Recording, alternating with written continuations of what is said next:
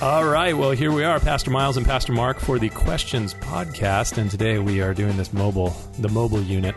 We are in the echoey living room of my house.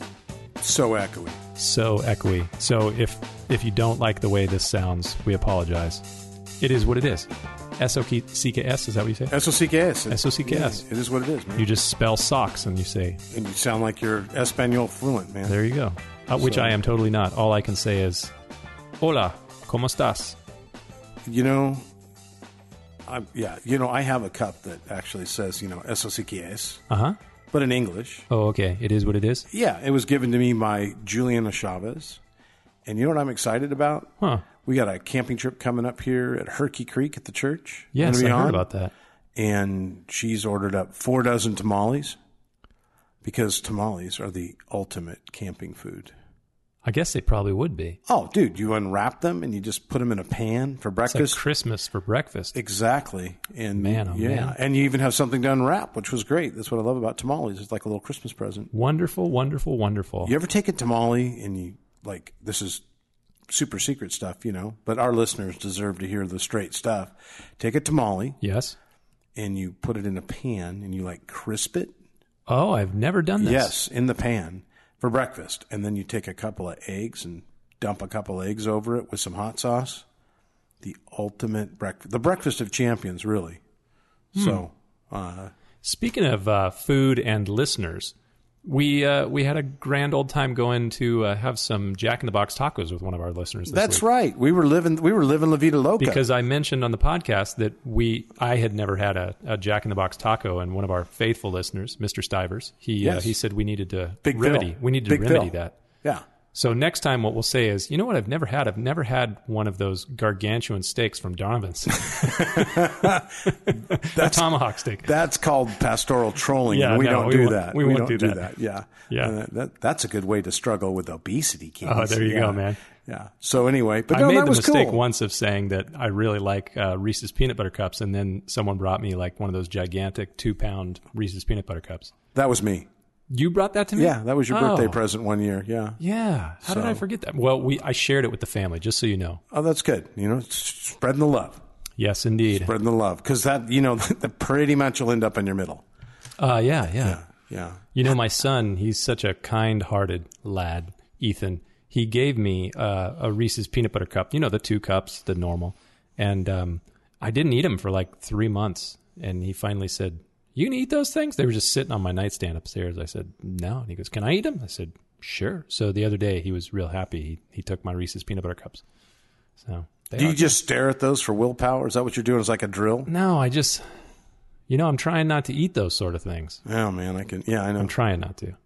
Anyways, so I just saw that family picture over there. You're looking pretty fat in that one, and you're looking great now. Did you really just say that? I did. I just you looking over there, and I go, man, I think he just had a big shirt on. I totally had a big shirt on. And the wind was billowing, but I'm thinking, did Miles put that up for his inspiration picture, or what was that? No, that's 2 years old. Yeah. Do you remember who Richard Simmons was? Oh, of course. Okay, so Richard Simmons is sweating to the oldies or something. Yeah, like that, right? it was crazy. He wasn't all there, but he was fun to watch. Yeah. And so he said, every week people would send in their losing weight tip. Uh-huh. And one person said, well, I just, put a picture of myself on the refrigerator naked. And Richard Simmons says, I did that. I didn't see my refrigerator for 6 months. That's terrible. Yeah. So anyway. Well, anyways, I don't have a lot of news, but I found this news story this morning. I thought you might find this intriguing. Foxes at the Temple Mount, prophetic proof, Jerusalem returning to glory. So I guess there was some foxes spotted in Jerusalem at the Temple Mount. And free range foxes? Like the real deal foxes, foxes with tails, the whole thing. And people are saying that Song of Solomon 2:15, which says, "Catch us the foxes, the little foxes that ruin the vineyards, for our vineyards are in blossom." And so apparently because of that verse and the fact that they saw a fox at the Temple Mount, then some prophecy has been fulfilled. What do you think about that? I think that the people are... Well, I'm going to be really kind. Bible codes, baby. Bible codes. Codes. I think we'll know when Jesus comes back. There'll be clouds and Greg Laurie. And every Greg eye will Laurie. see, right? Yeah, every eye will see. There will be no doubt. This is not going to be secret. Not entirely sure that foxes are proof that the end is coming.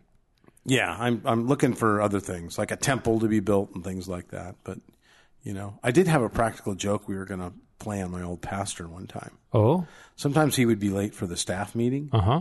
And so we were trying to get the staff to get all together and bring an extra pair of clothes with shoes. And then when he walked in there, to have them all sitting on the pews. You totally should have done that. Well, there's never too late. So stir it up. But anyway, it's just fun. You got to have some fun. Yeah, I do. Ministry should be fun. I agree. You should laugh once in a while. I think life should be fun. It should be enjoyable. I'm enjoying there's it. difficult times for sure, but there should be some joy. Comforting people, sick people, and all that. But, there's a lot of people to be praying for lately. A lot of people going through difficult things. Yeah, we've seen a lot of that here lately. We had 120-some prayer requests. It's a lot. It was weekend. A big stack of prayer requests. Yeah, it was quite the stack. And the week before, quite the stack. So people are praying. That's good. And God is answering prayer, as he does. Always. He's very good at that. He's got a pretty good track record, wouldn't you say? I think so. Wow. Yeah. Yeah, I don't really have any extra news. Any other interesting things going on in the world? No. No blood moons, no solar eclipses, so I guess we're okay with that. Had a great bike ride last night with the guys, and then some of the ladies who were walking showed up. We all ate Autobata over at TJ's Tacos. It was great. I was prepared for a Bible study last night, and only one of my guys showed up. Yeah? Yeah. What happened? We had a good talk, and we prayed. It was great. There you go. Yeah. It was a real one-on-one discipleship. Yeah, totally. I was good with it. Yeah. Well, we went, so Kana from Alternatives was there. She was hanging out. We've got her twice. She's gone out for Autobata. Met us there with my wife and everybody. At TJ's Tacos? Yeah, I think she's hooked on the Autobata. Well, she's looking at it. They do put crack in their taco stuff. Something. Yeah. And then, but she went for the tacos rather than the last time she got the Autobata fries. Oh, those are pretty amazing. There's you will be comatose for a while after that. You know what? There's going to be a lot more of you there when you leave if you eat that Autobata fry. Potato coma. Yeah, starch. Yeah, I think the starch mixes with the grease of the Autobata, and it creates a chemical reaction that could be deadly. Yeah. You know what? We did have a weird going on last night. So, bring your own AED with you. Yeah. So I was out with the guys riding bikes, and there was, just us four last night. It was kind of a light night. Us four and no more? Exactly. And it broke out into a race at the end. That was kind of fun. But a half hour after we left, a guy from underneath the bridge, I guess, came out and tried to take somebody's bike, and told him to put his hands up. And then the guy shot at him 4 times. What? Missed 3 times. The thief shot at him? Yeah, shot the guy on the bike and hit him in the hand. No way. And then took the bike and away. Yeah, got robbed underneath the bridge. Isn't that crazy? He's a troll under the bridge? Yeah. Man, so, man. I mean, I don't know. I got to start packing on the bike ride or what? I don't know, man. This was certainly on the Escondido side and not the Rancho Bernardo side. Well, I mean, I thought it's Escondido. North of the lake. Yes, it's a Rancho Bernardo north of the lake. So we're just the... Welcome to the glorious Escondido, exactly. the hidden valley. Yes. See, if they're in England talking about the wild animal, the safari park now. Just north of La Jolla, yes, Escondido. Beautiful, the hills. Beautiful Escondido. Yeah, the hills. Slightly inland. Yeah, and I mean, we've got our own Torrey Pines golf course there. Yes, right here. Yeah. It's right outside my window in the backyard here. Oh, okay. I thought that was... there's the Amazon delivery man. All right. Man, we got it all going on We should here. find out what he's got to say about stuff. Nah. Yeah. Gone. It's all good. I got Gone in 60 seconds. That's Amazon. Right on. So. Anyways. Oh, we got questions, huh? We do. I think we have a few. Yeah. So. So I should probably read some of them. Let's go for it. All right. Number 1, and I'm reading these on a phone, so forgive me if I'm a little choppy. This is the mobile Got Questions. We're so mobile. Podcast. We could do this in Everest. Yeah, we right totally. Now. We could do this driving in the car. Yeah. You could do this in a box with a fox. Yeah. Yeah.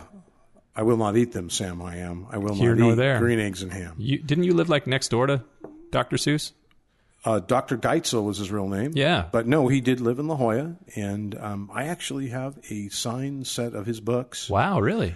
Those Yes. are probably worth some money. They probably are. I think they're just going to end One up... fish, 2 fish. Or fish, Cat in the Hat was a blue big fish. one, and Yeah. Hop on Pop. And He had some good books. He did, and it was interesting, and it's a good spiritual lesson. I think it was Cat in the Hat was written on a bet. And the bet is that he could not use no more than, I think it was 100 words was the bet. I'd have to go back and get this for accuracy, but I'm pretty sure it was Cat in the Hat. And his buddies put him up to it. He was an illustrator and a bit of a writer, and he did this, submitted it, and it ended up being one of the classics. It is a classic. It's one of the only books I read as a child. Okay. Yeah. Because you're dyslexic. One so fish, those are two easy. fish, Yeah, red those fish, are easy blue to fish, read. Cat in the Hat. But the spiritual... Well, I'm quoting two different books in here, but yeah. I got it. But the spiritual lesson is that sometimes we do our best work and we're the most creative when we're limited. God limits us on what's available to us. And I think for that, definitely turned up being a classic. And then some of his other works were sponsored by that. You know, I like Horton Hears a Who. Ooh. You know that one? Yeah. The little Whoville that's on the little speck. So you're a Dr. Seuss Winnie the Pooh guy. Well, Winnie the Pooh is totally different, but I like Winnie the Pooh. No, I'm just saying that's the same genre, time of the era. Think. Did you see the Winnie the Pooh movie? The Christopher new one? Robin? Yeah, with Jedi. What's his name? Obi-Wan Kenobi. Yeah, I thought Obi-Wan Kenobi was a great Christopher. Yeah, I love that movie. It kind of made some moist eyes, though. It was Tito get a tearjerker. Tissue? Yeah. It was pulling at the heartstrings. Yeah, I liked it. It was a little sad, yeah. Andrea but it got happy. Andrea and I saw it while we were in Hawaii last year. Oh, wow. Yeah, it was fun. Wow. Okay, speaking of that, do all of our thoughts come to us from another spirit or outside of us? I know you mentioned this in the sermon. Or do we come up with them? That's a good question. Yeah, I was talking about how worldviews and ideas and different philosophies originate. So ideas and thoughts originate from other spirits. And they can. Not all of them do, but I do think that we need to recognize that the ideologies and the sort of worldviews that are pushing our world today or leading people away from Jesus, we need to really look at where those things come from. And I do think that they have a spiritual source, that many of them are meant to deceive or to bring people into bondage. I mean, you meet so many people that have all kinds of strange ideas and worldviews, and I don't think that they just came up with those things on their own. Originally, I don't think they came up with them on their own. I do think there was a spiritual source. And John clearly speaks about that in 1 John. So I found it really interesting in that passage we were in 1 John chapter 4, where he says that test all the spirits, because many false prophets have gone into the world. So he moves from spirits to prophets. So you would have thought that he would have said many false spirits have gone into the world, but he said many false prophets. So the connection is that those prophets who are prophesying or professing ideas and ideologies, they came up with those things from a spiritual source. But not every thought that we have comes from a spiritual source. Okay. I don't know. You have any extra thoughts on that? Well, I do think, I'm sure people have had the thought, like some thought races through their head, and if they stopped and took that into captivity, as it said, and you go and you just kind of look at it and you go, where in the world did that thought come there are from? some random thoughts that are not so random. They come from somewhere. Yeah. And, some of these kind of crimes with these crazy people, and we had too many of those in the last couple of weeks. Right. But then, you go back later on and you start to listen to the interviews of these people, and the voice was telling me this and the voice was telling me that. That's some really creepy spiritual stuff. And it's real. Think one of the unfortunate things is that in our day, we just assume that all that has to do with mental illness. And it's not that I question whether or not mental illness is real. It's just that I think that sometimes we're too quick to throw away the concept that there is evil in the world and there are evil spirits. And because we live in a culture that doesn't believe in metaphysical or supernatural realities, then we have to come up with some sort of biochemical or neurological reason for why people do horrendous things or hear voices. And sometimes those voices are spiritual oppression, spiritual possession. And man, some people do some pretty wicked, vile things because something in them or outside of them told them to do it. Yeah. So, and we just instantly pass over and say, well, it must be, mental illness. So it's like, well, maybe, but in Jesus' day, he cast demons out of people for a reason. Right, and that's legit. And I think you listen to a lot of pastors and a lot of teaching, and you keep up with things. Would you say the American church as a whole, because I have an opinion on this for sure, when the teaching that comes out of pulpits, do you really think as Christians we really know that much about some of the things to watch out for and spiritual darkness and how demonic things present themselves? I don't feel like we have a good knowledge base of that. And it's a challenge because some people get really into that teaching and they go too far with it. Yeah. But I do think it's good to have a healthy respect and a healthy knowledge of the capabilities of our adversary, the devil. And, I mean, I have been surprised a number of times when I'm talking with someone who I think is a pretty strong believer, and they're involved in something occultish. Right. They've been involved in some sort of tarot, or they're involved in they're really into what's the astrology sort of stuff, the signs. I don't know, the zodiac signs and all that. Yeah. Yeah, and I think I'm not entirely sure that you should be involving yourself with these sort of things. There can be spiritual connections, and this brings up a discussion too. I was talking with a gentleman a number of years ago who's a believer who he grew up in India, and he was struck, why would Americans want to be involved in yoga? Don't they realize what exactly that's connected to? And I think a lot of Americans don't realize. And I mean, if you're doing yoga or Pilates for just the stretching and the physical side of it, okay, then, I mean, go and stretch, call it whatever you want to call it. But there is, in Hinduism, yoga means to yoke yourself to something. And so, I don't know, and people should be a little bit discerning about some of these things they get involved in. There are some connections. Now, that said, I had some people question me in the past when I did martial arts, because there's connections with certain forms of martial arts to Zen Buddhism and stuff like that. And my view was, I'm just not involving myself in the Zen Buddhism, the meditation. That's not part of my practice. But you're just kicking people in the face. Yeah, sparring. Yeah, exactly. Fighting with people. Yeah, it's different. Totally different. Yeah. So, I'm with you. No, there's a lot of creepy stuff out there. And, sometimes you run across it and you're like, oh, yeah, that's right. There's a real live devil out there. So, yes. Yeah, you got to watch those thoughts. So do not believe every spirit, but test the spirits, whether they are of God. Yeah.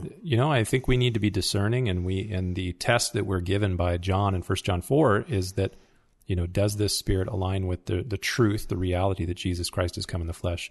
Yeah. And I think you got to be really careful about what you're reading and what you're watching.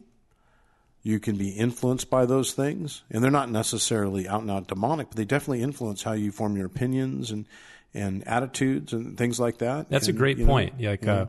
Paul in Colossians chapter 2, he makes the comment about not allowing yourself to be spoiled by the philosophies, the vain philosophies of this world. And so, acknowledging that there are ideas and worldviews and philosophies that are being bombarded at us whenever we watch the news, whenever we watch television sitcoms, or even Discovery Channel. I mean, you go down the list, there's a certain worldview that's being promulgated each time you look at these things. So Paul says, beware lest anyone cheat you through philosophy or empty deceit according to the tradition of men or according to the basic principles of the world and not according to Christ. So we need to balance the things that we're taking into our minds and hearts with making sure that we're taking in the scriptures as well and testing those things that we hear, the principles, the ideologies, and so forth, by what the scripture has to say. Okay, so or do we come up with them? Did we answer that? I think we did. Yeah, we're good with that. Okay, cool. 2, if the Gnostics believed Jesus never came in the flesh, what did they do with the crucifixion account? Ooh. So that's a good question. That goes back to the message as well, because as we've been going through 1 John, John was confronting a false teaching that was only really kind of beginning to grow at the time that he wrote this. It really became an issue in the 2nd century AD, so within about 10 or 20 years after John died.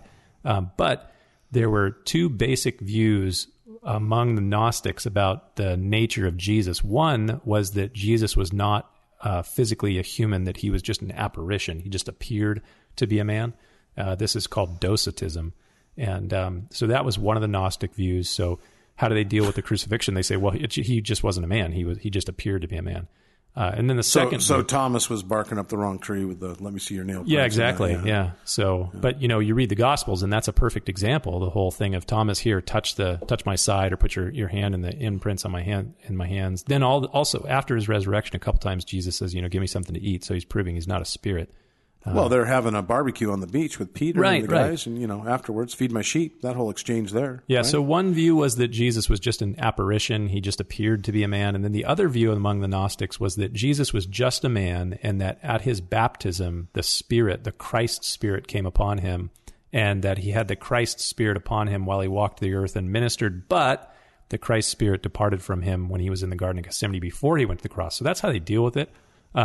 The church really came against this false teaching in the 2nd and 3rd century, and that's where the creeds, like when we think of the Apostles' Creed and the Nicene Creed, the councils of the church in the 3rd century really grew out of them dealing with these false teachings and saying, hey, no, this is not what we believe, and this is not what the apostles taught, and this is not what the church stands for. So They kind of had to get the brain trust together there to set everything straight. That's right. Yeah, That's right. cool. Deal with it. Yeah, get her done. Get her done. Yeah. Speaking of get her done, I was on Instagram today, and I saw that Larry the Cable Guy, he was giving a shout out. Toe Mater was giving a shout out to Greg Laurie and telling him congratulations because this is the 30th anniversary of the Harvest Crusade this weekend coming up. And so Larry the Cable Guy, I don't remember his real name, but he was giving a shout out to Greg and saying, hope you have a great thing. And Toe Mater likes you too. And so I was thinking, that's so cool that Larry the Cable Guy is right on Christian. I did not know that. I didn't know he was saved. I had no idea. I mean, he was a snappy dresser. Let's not get that. Let's be honest. I mean, a flannel and a cap. Or the cut-off sleeves. I mean, that's... I don't even think those are cut off. They just rip those suckers off. Well, is that masculine body of his. You got to look like you're from Mississippi. Yeah. I think that's probably where he's from. I drove through Mississippi one time. It was an interesting drive. Yeah? I noticed that virtually everybody in Mississippi, every house that I passed, they had their own junkyard. Well, you don't have to go far to get your auto parts. That's right. Every house had like 8 or 9 rusting cars out in the side yard. Really? It was kind of awesome. Yeah. It was pretty cool. A porch with a bunch of dogs on it and stuff. Let me tell you, they got some mosquitoes. Skeeters? That's a national bird over there? Down there in Mississippi. They's big, boy. I've never been to Mississippi. I'll tell you what. I went to I just drove through it. I drove from one part of Louisiana to the other part along the edge of Mississippi. Well, you want to see skeeters, you don't go down to Louisiana. On Baton Rouge, they fly over. Lake Pontchartrain? Nope, they pick a kid up, took him off, dropped him over the Texas line right Man, there. You sound like you could do voiceovers for Toe Mater. Went over there. They found him at the Der Wiener Schnitzel. He was over there. Okay, you know what totally blew my mind? What totally blew my mind about Louisiana? They literally had like cocktail drink drive-thrus. Really? Yeah, like I don't know how that works. Like drinking and driving, not a good idea. But they had drive-thrus where you could go get your daiquiris and stuff. Y'all need a little something to steady your nerves on the road. Don't want to get you people like crazy in California to bumping and stuff. Here, you just, having yourself a beer, cruise on down the road. Number 3. Yeah. So, wow. My one thing that really struck me about, I was in Louisiana. Yeah. And the one thing that's really struck me is I got from the plane, air-conditioned plane, to the air-conditioned terminal, to the air-conditioned car. Yes. And the guy wanted to show me this lake because he knew I was a fisherman. And I got out of the car, and the air weighed like 75 pounds. Yes. And I started flailing my arms around, and the guy's looking at me, and he said, "What y'all doing?" And I said, "This is like Bruce Lee air." And he says, "What's that?" I go, "Those old karate movies where the hands are, he's punching some guy, and you can hear the wind whistling. That's how they do it. The air is so thick here." And then I'm looking out on the lake, and I'm like, what is that? There was something that was coming towards us, looked like the Loch Ness Monster. Yes. And they're like, where down that's a water moccasin. That's a water moccasin. Moccasin. It's coming out of there. They get right in the boat. That's why there's holes in the boat. They shoot them. That's a water moccasin. And I said, you got to be kidding me, because, rattlesnakes in California Get me out of here. Are chill. Like, rattlesnakes don't come after you. Yeah. They don't want to be bothered. Yeah. You get bit by a rattlesnake, you made a mistake, or you're chasing after it, you're trying to pick it up or something. Yes. You go, no, they get right in the boat. And that water moccasin swam all the way across this lake and was coming up the grass to the car. Like, get me in the car right now. Like, oh, man, I got from California. He like a burrito. I can't wait. I'm going to have Mexican food today. Out of here. Yeah. So I'm like, okay, so that's kind of like I was talking with a bug guy, the guy that kills all the bug sprays around here. Yeah. And he was telling me that, when you go in a crawl space or up in an attic or underneath the house crawl space. I've been in those. Those are gnarly. And he said when we're dealing with a black widow nest, which just creeps me out because I'm not a spider guy. He said that black widows are aggressive to defend their nest. They'll come after you. Now, how freaky would that be? Black widow coming after you, man. I'd be shooting that thing with so much spray. Oh, man. See, I'm not afraid of spiders, but my daughter and my wife are spider phobic. Man. Oh, man. Okay, so. Number 3. The question came up in our Connect group in reference to 1 Corinthians 11. Do women have to have their heads covered in church, or was this specific to the people of that time? No, they don't need to have their head covered. Yes, it was specific to the people of that time. So that's the simple answer. Right, and I think the overview was as men were supposed to have their heads covered when they prophesied, correct? Yeah, it's a little bit different than this passage. Not the same passage, but there was a, kind of culturally to have their heads covered. I think those are pulling that from. The yarmulke. Is that what we're going at? And then, and I think that's probably, if I'm gonna throw out a wild guess, you're not supposed to wear a hat in church, people will say, guys. That's very cultural. Very cultural. Just that's like this is very cultural. Bible. Yeah. So. Okay, but there is a principle here that I think is worth considering, the important principle to glean from this passage, which has to do with modesty, cultural modesty. Because if you read a number of commentators on that passage in 1 Corinthians chapter 11, a lot of times they'll talk about how the culture of the day in Corinth, there was, kind of a cultural reality among the women that the women who did not wear head coverings were of a certain kind of trade, the sex trade. And so, to disassociate or separate from that. You wanted to look different from them. Having an uncovered head meant something a little bit different in that cultural. So there's a cultural situation. So I think the principle we should glean from this is that there's certain culturally appropriate and culturally inappropriate ways to conduct yourself or to dress for men and for women in any culture, and we should be aware of those. Yeah. I appreciate modesty. Modesty, yes. We used to say, I'm so glad that you wear modest clothing. Yeah, Mark. I mean, if I rolled in here in a Speedo and, a tank top, nobody wants to see that. My HOA would kick you out for sure. What do you think? It would be a blight Absolutely. or what would it be? No, they would just say, nope, not allowed. No? Yeah. Anyway, so I know my male modeling career was cut short, but anyway. Depends on who you're modeling for. Yeah, well, I used to tell my high school and junior high. Masters of America, they'll take you, no problem. Oh, yeah, they'd probably be on the cover. That's right. Weren't you a hand model for that casting? I was. Yeah, that's what I thought. So, but like I would tell our junior high and high school, when they asked the subject come up, the ladies, modest is hottest. Leave it alone. Just there you cover go. up right there. You're good. Be modest. So, yeah. So, cover your head.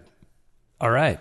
Yeah, but cultural. So cultural. You're good, ladies. You do not have to wear the culturally big hat. sensitive We do have a and hat. culturally aware. Well, I mean, we have a hat wearing lady at church. I think it's awesome. True, but you know about this because you've been in the Middle East. When you go into a lot of the holy sites in the Middle East, they require that you wear pants. You can't wear shorts. Correct. You need to have your knees covered. And women generally will wear a skirt or a dress that also covers their knees. So that's just being culturally sensitive and culturally aware for the appropriate. And the shoulders too, because they look at they kind of look at Christian women. Because my shoulders, they're blindingly white. We don't want anybody to be injured. Yeah. Well, I mean, nobody wants to check out these guns here. Oh, man. Yeah, there we go. Welcome to the gun show. But, I have actually had, you're having a conversation with a local, and they're like, the Christian women don't dress very modestly, like tank tops and things like that, things we don't think about here in Southern California, but over there it's a big deal. Right. And so, they want you to cover up when you go to the holy sites. You know how I fixed that? Because I like to wear shorts when I'm there. You got the zip-off shorts? I got the zip-off Yeah, those are pants awesome. things. I always would wear those when we go places, too. I mean, they look lame anywhere else, Totally. but in the Middle East... Yeah, the only place where they work is when you're on a mission trip somewhere. And it's way easier than duct taping your legs. Ooh, that would hurt. Yeah, but it sure takes the hair off. Goodness gracious. There you go. So, no, you don't have to wear a hat. But my hat's off to Carrie Bell, the hat lady. Is she second service? Yes. Her and Charles. Third service. Third service. Her and Charles cruise in, and she's always got a great hat on. It's not just her hat. Her hat always matches her outfit. I don't even know, where do you buy an outfit that matches the hat? That's pretty amazing. You got to probably have those special made or something. That's the church lady store. She's the church lady. That's She's awesome. Totally I love awesome. it. I think I love just the variety of people we have in our fellowship. Yeah, we really do. It's part of the eclectic bunch we have there. It's great. Number 4. All right. How do we judge messages from thinkers that don't necessarily pass John's 3-step spiritual verification? Read the writings. Reading like size 1 font on your phone, huh? No. It's gone. It's missing on my phone. So I guess it was abbreviated. I read the writings of many thinkers who work on purpose and morality and have lent clarity to how I do not think that the writers themselves... I guess something got miscopied here. They lent clarity to how I perceive reality, but I do not think the writers themselves align squarely with the Christian view that often their philosophy requires some reconciling of the Christian message. Some examples of mine may be Jordan Peterson, Jonathan Haidt, and Nietzsche. And this actually goes with the 5th question, too, because the 5th question is, if it is true that we shouldn't trust false prophets, then why would you, Miles, recommend that we read Nietzsche? Ooh. Good question. I I made the point, and I was very specific in this when I was writing my message for last week and when I preached it, that I didn't say that we should reject wholesale all of these people, but that we should have a strong skepticism. Right. Of I their remember that conclusions. little disclaimer. Right. I think that we should be skeptical of their conclusions. Like, for example, I'll take Jordan Peterson as an example. Jordan Peterson is a clinical psychologist, and psychologists, especially for the last 125 years, they've come up with some pretty interesting research and ideas about, human psychology and the way that the mind works. But a lot of times their conclusions are off, and many times their cures for problems are off. So I think we need to bring the ideas that these people are espousing up next with the scriptures and make sure, does it align with the truth of the scriptures? Because for Protestant Christians especially, we seek to define our belief and practice by what the Bible has to say. So we want to judge truth based on the truth of the scriptures. So I find that a lot of these guys, they have a lot of true things that they say, the ideas that they believe. Some of these guys are even on a journey that seems like it's leading towards the Lord, which would be awesome if they come to the knowledge of the truth of Jesus. But even Nietzsche, he had some great observations of reality. But I think that sometimes we need to think about the starting points of these people. That if their starting point is they don't believe in God, they don't believe in Jesus, they don't believe in the resurrection, then their starting point, they may have some true ideas or views about certain things about the world or about psychology, whatever it may be, but their starting point and what they're looking at is going to lead them to a wrong conclusion in the end, a wrong cure in the end. And so when you read Nietzsche, he comes to a very hopeless, nihilistic end with his ideas. But a lot of the ideas he came up with, you go, man, there's some truth embedded, if you will, in those things. So, yeah. And I think a lot of times you'll read something and you'll turn around and go, yeah, that's in the Bible. Right.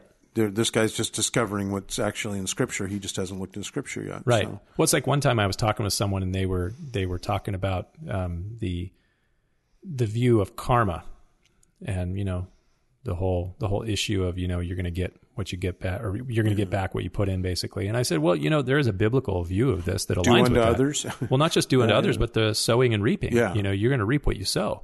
And if you sow to the flesh, you're going to of the flesh reap corruption. And if you sow to the spirit, you're going to of the spirit reap eternal life. So there is a concept that is similar to that. But where does the view of karma basically lead? Well, it aligns with kind of a reincarnation sort of view. So we don't believe in reincarnation. We don't necessarily believe that the things that we do in this life are going to, determine what we're going to come back as. However, the things that we do or don't do in this life could have an impact on the next life, where we're going to be with the Lord. And so we do need to recognize the principle of reaping and sowing. So there are a lot of true-ish ideas that you can find in all kinds of different worldviews, but we need to align those with the Scripture, and we need to find out, what does the Bible teach, and what do we need to understand biblically from those ideas? So, a lot of these things can direct people to the Lord. One of the things I find fascinating in talking about Jordan Peterson, who obviously I've been very interested in what's been happening with this guy the last couple of years. But it's kind of a phenomenon, especially among young men. Yeah. Well, but what's really interesting about this is that there's a number of younger men, so let's say people that are 18 to 40, who have become followers, if you will, of Jordan Peterson. Mm-hmm. And these people who once were atheists are now going to churches and saying, I'm looking for truth. So that's kind of an interesting thing. I do think, and it's been a blessing, but if you've noticed, we have some unbelievers in our church. Yes. We have people that are there because friends brought them, and they're welcome. I'm really excited about them being there, and they're there and they're listening to the gospel, and it's being presented, and they're weighing it, and right. They're in a place where they're seeking God, and I think they're going to find Him there. But we have a handful of unbelievers that come to the church every week. They're there very consistently, right?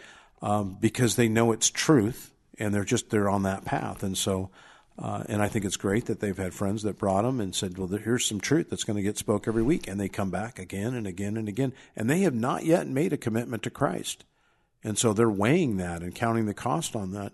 And man, I'm really excited about that. I think there's more people that are not believers at the church than we would even realize. But there's certainly some people that I've talked with. I know you've talked with. Yeah. Where you have a conversation with them, and they'll just tell you straight out. I'm kind of skeptical of this, but I'm really interested in it. I think it's really awesome. And what's amazing to me is how many people are inviting their friends to come to church that don't know the Lord. And what it's just like the statistics that have been shared a number of times by people like the Barna Research Group and so forth, where they say, it's like above 80%. I don't remember the exact numbers, but above 80% of the time, if you invite a friend to church, they're going to say yes. So, we see people doing that every single week, and a number of those people are not yet believers, and God's doing a work in their life. So that's really cool. But I think on this point, like when you read the things that someone like Jonathan Haidt, who's also a professor from, I think, NYU, when you read the things that Jonathan Haidt is writing, or Steven Pinker, or Jordan Peterson, or you go down the list of all these different guys who are not Christians and have a different worldview, you can really assess what they say about the really deep and important issues of life. So I talk about this frequently, the issues of identity, purpose, origin, destiny, and morality. Those things especially, you go, what a guy like Steven Pinker, who is he's a professor of psychology from Harvard. And, so a dumb guy. Yeah, really.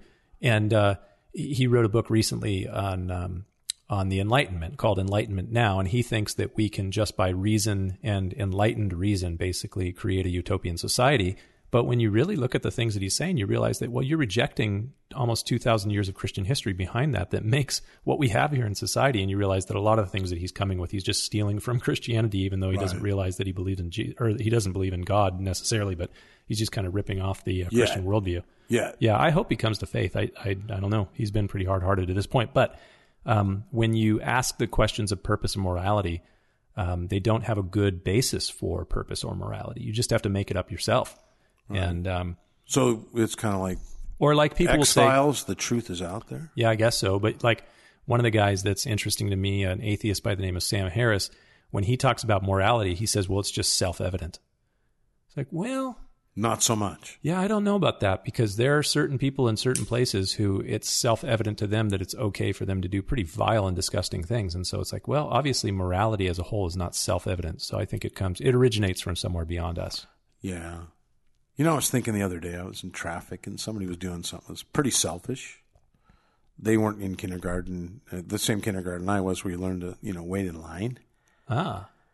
And I thought, if there was an option on cars where there on your steering wheel is a fake machine gun button or, photon torpedo button, an option, how many people would buy that? They could just feel like they were doing something, Just pretend like they're not real machine guns. So I know someone who shall remain nameless because I would get in trouble probably for bringing them up. But this person, when someone does something on the road that they don't like, they just imagine throwing eggs at them. That's there in their mind. I'm throwing eggs at that person. It's like, wow. Well, it's better than the alternatives. Bless and curse not. Right. Yeah. So be angry and sin not. Yeah. All right. Well, 5. I kind of answered that. Yeah. I threw that in there. Okay, so you threw that in there. I did. I have a question. Oh, please. This came up in my morning coffee session with your lovely wife? Women's ministry at our house. There you go. Yeah, no. And what came up, and you remember the movie Chariots of Fire? I do. And I've never seen it. I know the the line. Basics of it. Yeah. Eric Lytle and this, and the big thing was he wasn't going to run on Sunday. Sabbath, but part of it was even him going to the Olympics. He was a missionary, a very solid Christian, and very devout, and people were doubting that he should go do this. And one of the lines out of the movie was that, God made me fast, but then he uses this line and he says, when I run, I sense God's pleasure. And part of thinking and those things, wondering where thoughts come from. And if Eric was there, I'd go, wow, where did that thought come from, or this or that? Have you ever been in a place where you're doing something and you've sensed God's pleasure or presence? Yeah. Every time I preach. Okay. Yeah. One of the first times I can point back to, the very first time I taught. Yeah. And it was interesting. I taught for the very first time, and I'd never had a thought about being in vocational ministry. I thought, I'm going to stay away from that as much as I can. All the while your wife was praying that you would obey the Lord. I think she just wanted me to just follow Christ at the time. Yeah. But anyway, I remember the first time I taught from a pulpit, when I got down to the pulpit, and it was interesting. Some people got saved and this and that, and they were just, evidently God was using me. But the first time I got down from that pulpit, this overwhelming sense of sensing God and His pleasure. Yeah. And the first thing that come to me is like, I think this is going to be part of my life for the rest of my life. Yeah, absolutely. It was weird. Yep. Really weird. You know when I don't feel that at all? When I working play, out? When I play golf. You don't feel God's pleasure at no, all? I feel a totally another spirit when I play golf. Oh. You know, I had a... and part of the reason this came up is I had somebody who's really struggling with just being down and things like that. And they asked me, like, how does that happen? You know, sense God's pleasure in something. And I said, for me, go to get in a place alone in nature, get underneath a tree or something like that, and just go spend an hour or so by yourself just recounting all the blessings that God's given you. It's so funny you bring that up. I just had this exact conversation with someone yesterday. Yeah, because I think a lot of people are struggling right now with discouragement, and especially if you watch the news and see the things that are going on in the world, it's really discouraging. And someone brought up the concept of depression, and so I was in conversation with them. I said, well, clinical depression is something that's entirely different, but there are certain things that, God made us not only rational, but He also made us emotional. Mm-hmm. And so when we see things that are horrible and terrible or bad, or we're experiencing things that are bad, it's no wonder that we would emotionally feel down or upset or burdened by those sort of things. So the big question is, how do you respond to that? What do you do when you have those feelings? And I was saying the exact same thing, that I think it's really important to take a step back and just start going down the list of what are the things that I'm thankful for right now. Yeah, that's always been helpful. Now, it doesn't make the pain go away. It doesn't make the problem go away, but it certainly helps me to have a different perspective.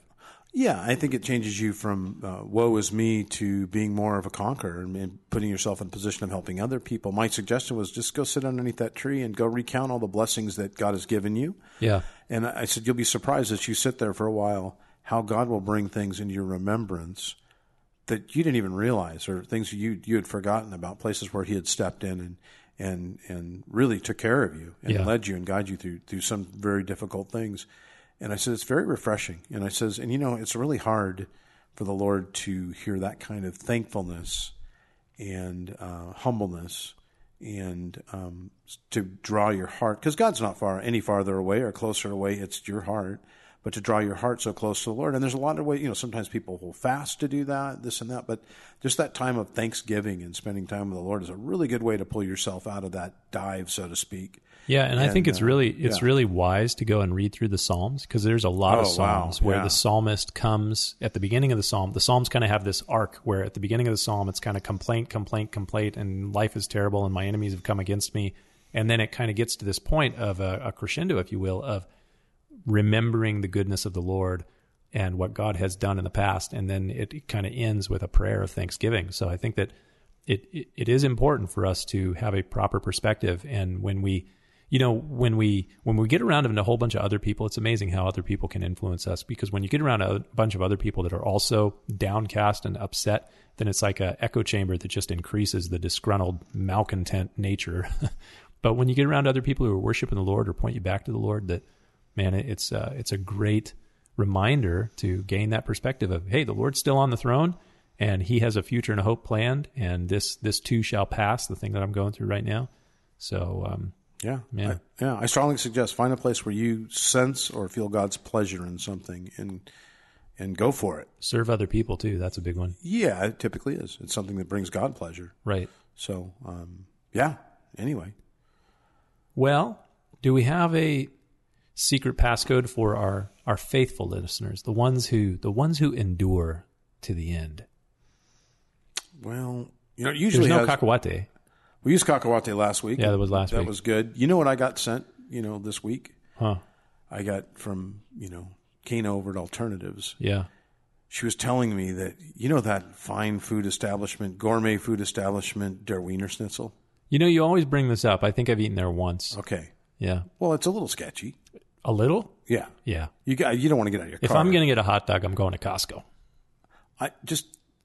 One of the things I miss is Rich and I were going to go out to Der Wiener Schnitzel. Oh, that's right. And then he passed before the Der Wiener Schnitzel date. But yes. I was bummed about that. But anyway, Kana sends me a picture of an ice cream soft serve thing. You ever have 50-50 creamsicles? Yeah, of course. Yeah. They make a soft serve 50-50 creamsicle. and she was driving away from Der Wiener Schnitzel. She sent me that Wiener picture. Schnitzel has one of those? Oh, Schnitzel. yeah. Schnitzel. Schnitzel, I'm not Schnitzel. German, so actually, I am part German. I am part German, You've too, been actually. to German, yeah. Well, I'm part German. Yeah. So, anyway, I don't think that should be the secret. You don't think Der Wiener Schnitzel would... I'm looking at your shirt with Bob Ross, and I think that you got that beautiful Bob Ross shirt there. He's got a nice fro, Happy little tree. Happy little tree? Happy little tree. Happy little trees? Yeah. Okay, that'll be the code word. Happy little tree. Happy little trees. Okay, well, I guess next week we'll probably be back in the real recording place with not so much echo. Yeah, your office. That's right, my office. So There's a little bit less because it doesn't have 19-foot ceilings, so it's a little bit different. Anyways, well, now I want to hang a piñata from your 19-foot ceiling. When I had to hang that chandelier over there above the door, that was going to sketchy. call OSHA. That was sketchy. That was sketchy. Yeah. I don't even want to describe how we put that there, but it's a surprise that we survived. You know what? That should be next week's code word. What? That was sketchy. Yeah, that was totally sketchy. Anyway, happy little tree.